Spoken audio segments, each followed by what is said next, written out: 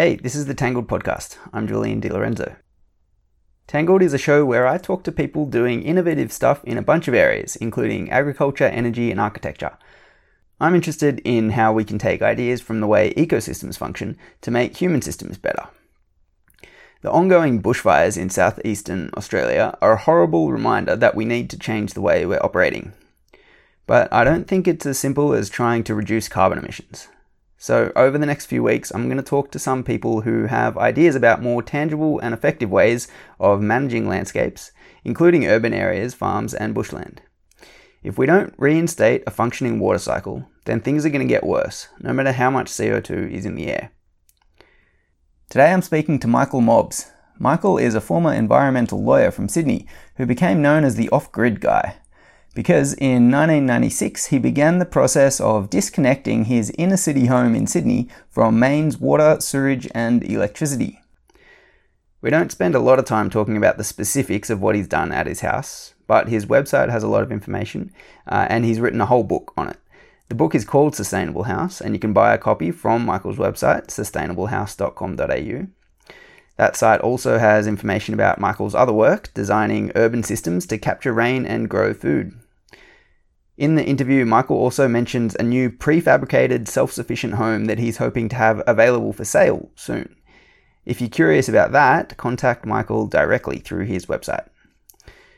And I'll also put links to everything we talk about in the show notes for this episode, which you can find at tangledpodcast.com. Righto, here's the interview. Can you paint a picture of the way in which the design of modern cities and modern buildings change what would have been the natural water cycle and the impact of that? In Sydney, before we came from overseas and started building in an overseas way, about 60 to 80% of the water stayed where it fell. After we built our cities, that was reversed, and now about 60 to 80% of water runs off. To give an image of how much that is, the water that runs off Sydney each year and is wasted is about the same size as all the water in Sydney Harbour. So we're sitting in a house that you've been in for around a quarter century, I think. Yeah, since the beginning of time. I bought this house in 1978. There was the sound of gunfire, rockets and altercations. It was bound to improve in value because it's right beside the central business district of Sydney. It's about a 45-minute walk from here to the Opera House. And we're just sitting in a house that was built in 1894 for a taxi driver, actually a horse and carriage driver in those days. An old workers' cottage really, or terrace, and it's 28 degrees today. It's lovely and cool inside. That's because all the adjoining houses share their coolness with me. So it's a great, simple environment to live in. Can you give me the really quick version of the process of your transformation in this house? Yeah, I was the consultant to the New South Wales Parliament inquiry into Sydney Water. The parliamentary inquiry was asked to say, how shall we manage Sydney's water, sewage and stormwater for the next decade? During the 18-month inquiry in 93 to 94, I formed the view, and I was the only consultant. I did the policy and technical work, and I wrote the report. I formed the view that it would gather dust on shelves and be ignored. So I decided to do many of the things that highly qualified and highly respected engineers said could not be done. I think I've read something that you've said before about that you sort of not get a thrill, but you enjoy proving people wrong when they've previously told you that something can't be done. Yeah, I think that when an architect, an engineer, a planner says to somebody, you can't do that, the words really mean, I haven't done that. I don't have the courage to admit that. I don't want you to ask to ask me to do that because I'm afraid I'll fail and I'll be sued or something terrible will happen. It's interesting that the city building professions and people are afraid of change, and yet the great cities are the ones where people do make change. Imagine if Roman engineers had said, oh, we can't do that. We wouldn't have had aqueducts that are thousands of years old. We wouldn't have had the most amazing hydraulic designs. So I'm really, I think, lucky that there's a weird part of me that when somebody says you can't do that, I know what they're saying is I'm afraid of change, and I feel rich because of that. You have severed your connections with mains, electricity and water, which is... Are you still the only person in Sydney that you know of that's done that? No, others have done it. Okay. I'm just the house is a famous one from a number of reasons. There's a model of it in a permanent exhibition in the Powis Museum called Ecologic. Yes, I did it for myself. Yes, I did it to show the Parliament that the things that the report recommended could be done. No, I don't like being in the media. I don't shy away from your request to talk to you because in many ways I see what I've done as a failure. We sit in a house where the data is clear, widely published, widely read in respected publications, and yet this house is the minority development. It's as though this culture has never landed here. I've heard other people say similar things, and I think it's definitely an astute observation. We're certainly not taught in school how to observe our environment and make decisions, based on the weather, the water, the ecology, even though all those things have such an obvious impact on our daily existence. You're so right. It's interesting that we call it education, but what I see is kids who actually don't know about food, don't know about water. The only reason I know about it is I had the gift of growing up on a farm out west. We children would have a bath, then our mother would have a bath in the same water, and our father would come home from the paddocks and have a bath in the dirtiest water. And we saw that if it rained, we got crops. If it didn't, we didn't get crops. We knew that water meant happiness and money, or sometimes floods. I'll tell you an interesting story. My favourite place to chill and relax is the Botanic Gardens near the Opera House. They're letting the roses and other plants that aren't unique die because they don't have enough water. I've done some calculations that there's between 6 and 12 million litres of water that falls on the footpaths of the Royal Botanic Gardens and is wasted and goes to the ocean. I was there when it rained last week and I saw this amazing thing. There's a downpipe and the water was discharging into a drain that was going into the ocean. The ocean is not thirsty. And then right beside it, somebody in workers' clothes pulled up, got a little spinner and turned on an irrigation tap. And I thought, how could you be that person and not see what is right in front of your eyes? Yeah, I think that really typifies our modern way of dealing with water, I suppose. This is our showpiece garden, and they waste water. Yeah. And I looked at a gutter yesterday in Sydney University. Gutters are the main source of houses burning down during fires because they hold leaves and embers go in there. So I'm looking at you now and I'm putting my two thumbs together and my fingers up forming a big U. Can you imagine anything more stupid? I would think that the first thing I would do is ban open gutters from certainly houses with trees around them, because that's where the fires start. And it's representative of how we don't understand water.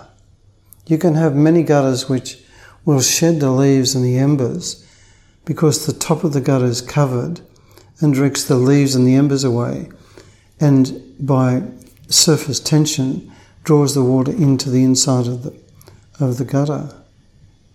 And yet if I was to talk to a tall, dark, handsome plumber with broad shoulders and narrow hips and a snorting steed outside, he would say in a very confident voice, those gutters don't work. What he's really saying is, I've never used them. I don't have the courage to say I've never used them.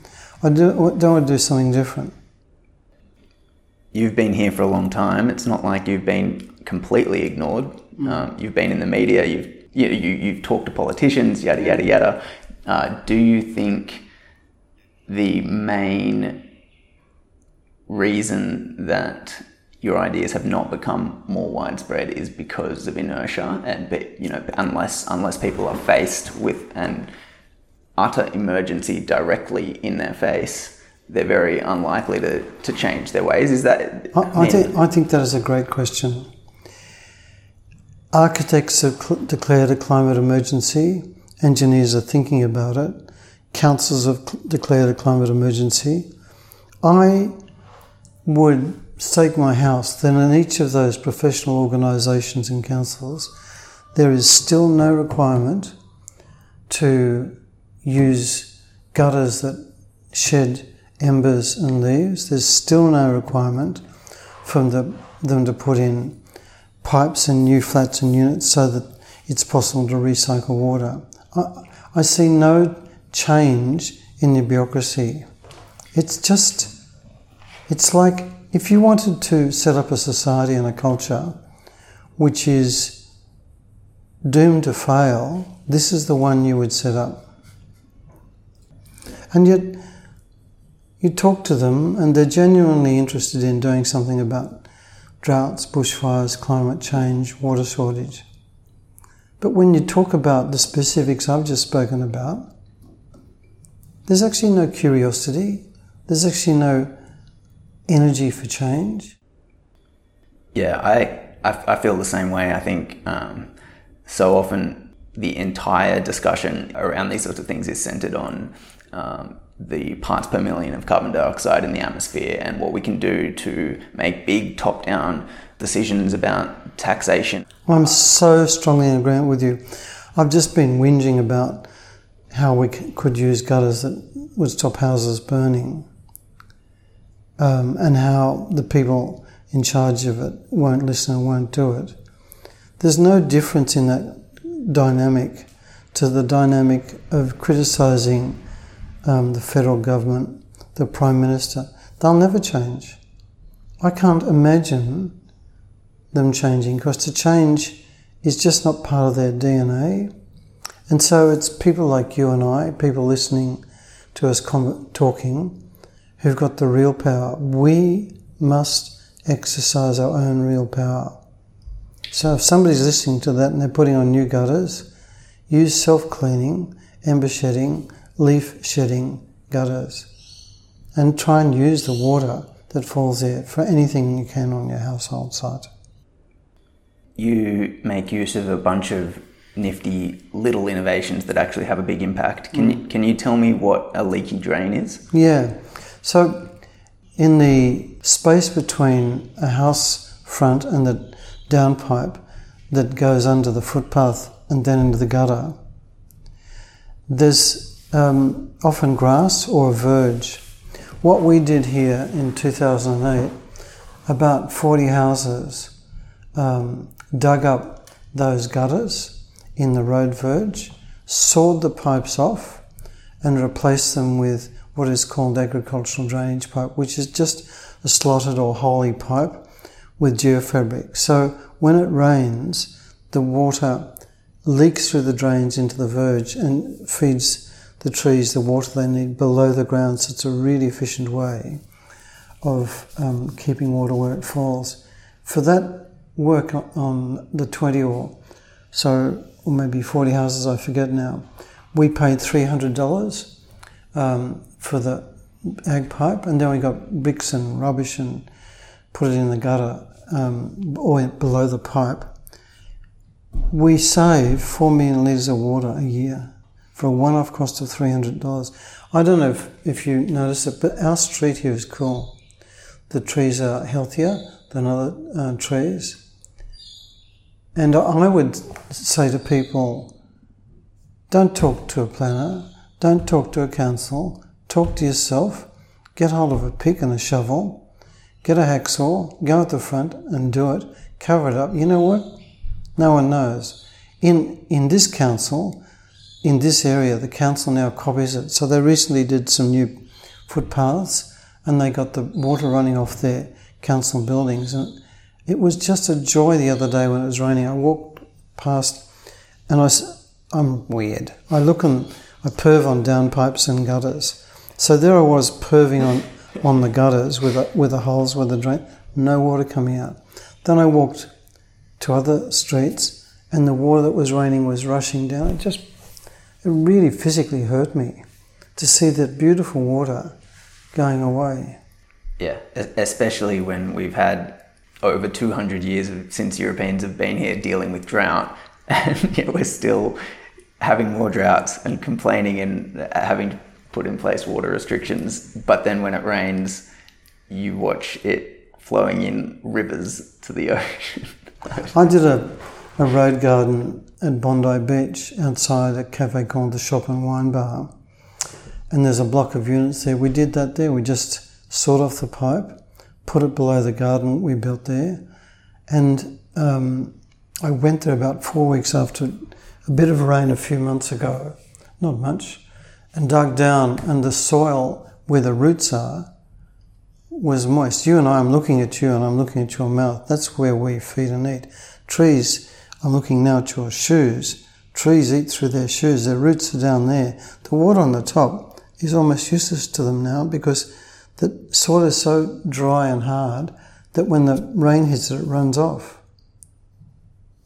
You know, the solutions that you and I are discussing are so simple, so cheap, so easy to do.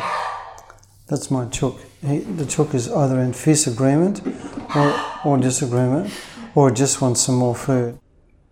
You've recently also put a lot of effort into helping people grow food in the city. Can you tell me about that experience? Food, how we buy it, how we deal with leftover food, is the only game in town. If people would realise that water and the way we use it, I mean, waste food is probably about 40 to 60% water.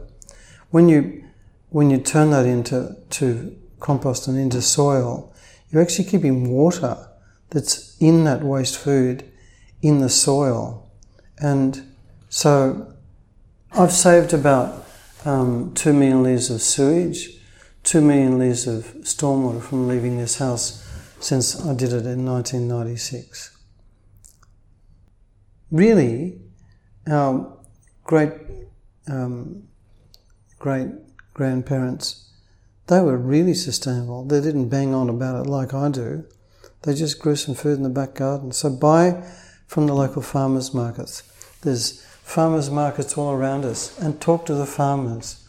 Wonderful line in a Simon and Garfunkel song about being the only living boy in New York City, and he sings, I get the news I need on the weather report. Beautifully sung, Michael. So anyway, talk to the farmers. They've got the weather report you need. I think I've read you're involved in a new project to design a prefab, resilient, sustainable place. Can you tell me about that? Yeah, look, I don't want to use the word sustainable anymore if I can avoid it. I want to sell houses on price and outcompete mainstream houses, so that I'm hoping to bring to market next month a studio house with solar panels, batteries, recycling, water and sewage system for less than $50,000, made out of recycled steel and timber. and bushfire-proof. And then you can have larger versions, 1, 2 and 3 bedrooms. And so panels would be prefabricated and transported, or how does that work? It can go on the back of a truck as a built house, wide enough to fit on a 2.8 metre wide truck tray, but also in panels that are light enough to assemble. And the aim is to have it so that it's easy to assemble on site with few tools and get really good seals and so on. Is it sort of a modular wastewater systems and that sort of thing that have already existed, and you've brought together a few different technologies? Exactly. I'm working with people I've worked with and say, will you join me? Give me your products at a reduced rate because we're doing multiples. And then somebody comes to the house, it's all integrated, it's all there. They walk in and turn the light on, turn the tap on, and they're home. There are a lot of single people, young and old, who can't afford houses and don't want a big one. They just want something where they could swing a cat. Although if you were to swing a cat in this smallest version, the cat would want to have a very short tail.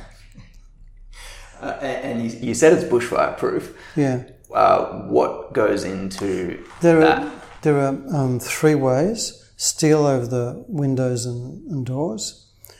Charred timber. It's a Japanese technique where you burn the outside 1 millimetre of the timber. Obviously, they'll have ember shedding gutters. And thirdly, using particular materials that are really resistant to fire. Will the manufacturing be based in Sydney? Yeah, I'm working with a Sydney manufacturer that is passionate about recycling steel, concrete and timber. And some of this timber, it's just beautiful. You'll never see it again. It was brought to Australia in ships as ballast from Canada or overseas. And, it's you and I sitting at I would say a beautiful table. It's from a weed tree, a camphor laurel tree from my parents' farm. But it's regarded as a waste timber, but look at it. They do make chopping boards out of camphor laurel trees, but there's so much that we can use. I've been shown by this guy, he bought 800 doors that were surplus, that were new, that had been wrongly built or something. So he's got 800 doors that otherwise would have gone to the tip. He has people coming from demolition sites and they give him beautiful timber full of nails. He's got 3 blokes. All they do is take the nails out and re-mill the timber. And when you see it, your heart just melts. It's the most beautiful timber. I'll never see it again. You recently took the train across the Nullarbor, I read, from Sydney to Perth. Yeah. Can you tell me about that? Yeah, so the train leaves Perth and travels through that state, then across the Nullarbor into South Australia, then across to Broken Hill and down here.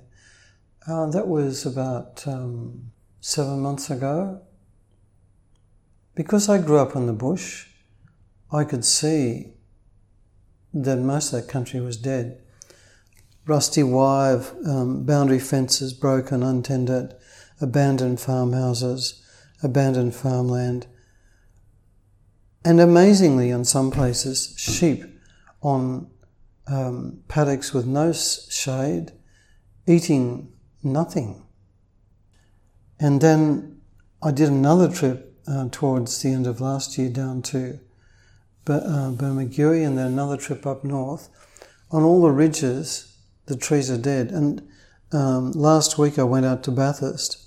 40%, I estimate, of the hillsides of trees are dead. The country's dying. And I feel hope when I talk to people like you, because the solutions are in our hands. I mean, here's a simple tip. Just get a basin and put it in your sink, and for one day, when you wash your hands, when you rinse the veggies, when you rinse the dishes, whether they've got grease or detergent, doesn't matter, and then put it into a bucket, you'll probably have between 20 and 10 litres of water in that bucket. And you can put it on your garden. Okay, it's got soap and grease on it, but eventually You'll find other places to put it. You won't kill the plants, just spread it around a bit. And we can do that every day in our own kitchen, our own bathroom. And when you do that, it's like when you give something to somebody, the act of giving makes you feel better. I reckon the giver gets more of a buzz than the recipient. I hate getting stuff. I love giving stuff. So when I pour that bucket on the tomato plants outside, or the pawpaws, or the fingerlomes, or the nasturtium, a little bit of me goes, yay! You're obviously a proponent of drinking rainwater. Yeah. What's so good about rainwater, and what is so bad about the mains tap water? Yeah. Firstly, almost 3 million Australians drink rainwater every day.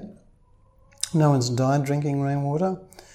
South Australia has 47% of the people have rain tanks and drink it, because New South Wales and Queensland steal all the water from the Murray-Darling. South Australian Health Agency surveyed 1,100 kids on rain tank water, 1,100 kids on town water, and the kids on rain tank water had better gut health, even though they found dead rats and things in the tanks. So it's the first thing, it's healthy. I've got data in my house book that was prepared in partnership with New South Wales Health. I didn't want to kill my kids, so every 2 weeks, for 18 months, we sent samples to the lab and we compared it with town water from the tap in the lab, and my water in this dirty, polluted inner city suburb is cleaner than town water. The thing about chlorine, which is used to sterilise town water, is it causes cancer.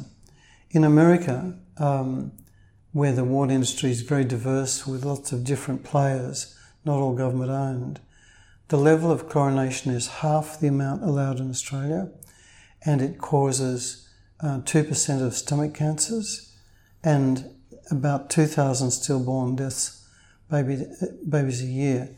In Australia, which is a small country and the water industry is dominated by government-owned businesses and they fund research, there is no comparable research of the higher level of chlorine and its impact on gut health in Australia. I went to Bathurst. They have really poor quality now. They're pouring so much chlorine into the water. My host gave me a glass of water. I raised it to my lips. I'm telling you, I thought I was drinking chlorine. So I put it down and said, I'm sorry, I can't drink that. You know what they say about wild foraging? If it looks like a stick, it probably tastes like a stick, don't eat it. If you raise a glass of chlorinated water to your mouth, if it smells like chlorine, it's probably chlorine, don't drink it. You've written 2 books, which I'll make sure to link to in the notes with this. Yeah. Apart from those as the obvious answers to this question, do you have any other specific resources, books, just people in general that you like to point people to? Yeah, I would do 2 things. If you're in Sydney, go to the permanent exhibition at the Powerhouse Museum called Ecologic. Have a look at the model of my house. But there's some other wonderful ideas and materials there. Secondly, and seeing and touching and feeling is a great confidence booster. And the second thing I would say is you've got all you need in yourself. You don't have to be like me and go around and perv on drain pipes. You can be whoever you are and do this. If it's just recycling, washing up water or shower water, it doesn't have to be big. There doesn't have to be a headline or a story.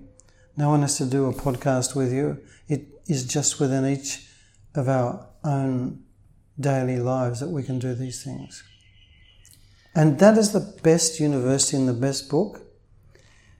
All the stuff in universities, just about, was not created in universities. That teaching is based on people. So Archimedes, thousands of years ago, got in the bath and it overflowed and he ran naked into the street. He discovered the theory of displacement and he put that to work in different ways. And Newton was sitting under an apple tree and an apple fell on his head and he started to think about gravity. And Einstein was in a tram going around a town square and looked at the clock and started to form in his mind the theory of relativity. The best university, the best reading is where we walk and talk and see in our own environment, wherever that may be each day. Beautifully put. Is there anything that we haven't touched on that you think is important for people right now to start thinking about? The main point I want to make is go and buy local food from local farmers markets. Talk to them. They have the news you need. And it's been a real pleasure talking to you. Thanks for coming here and drinking my water. I hope you enjoyed it. Thank you so much, Michael. Okay, thanks for listening. You can find show notes with links to all the people, projects and books that were mentioned in the conversation by going to tangledpodcast.com. If you have feedback, let me know on Twitter. I'm at Julio_. That's HOOLIO_. If you like the show, please share it and subscribe to Tangled in whichever podcast app you use. You could also rate the show in iTunes, which would be a huge help. And finally, you can sign up to my email newsletter.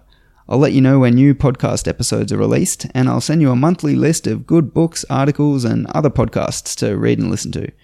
You can sign up at tangledpodcast.com. Thanks again for listening. I'll speak to you next time.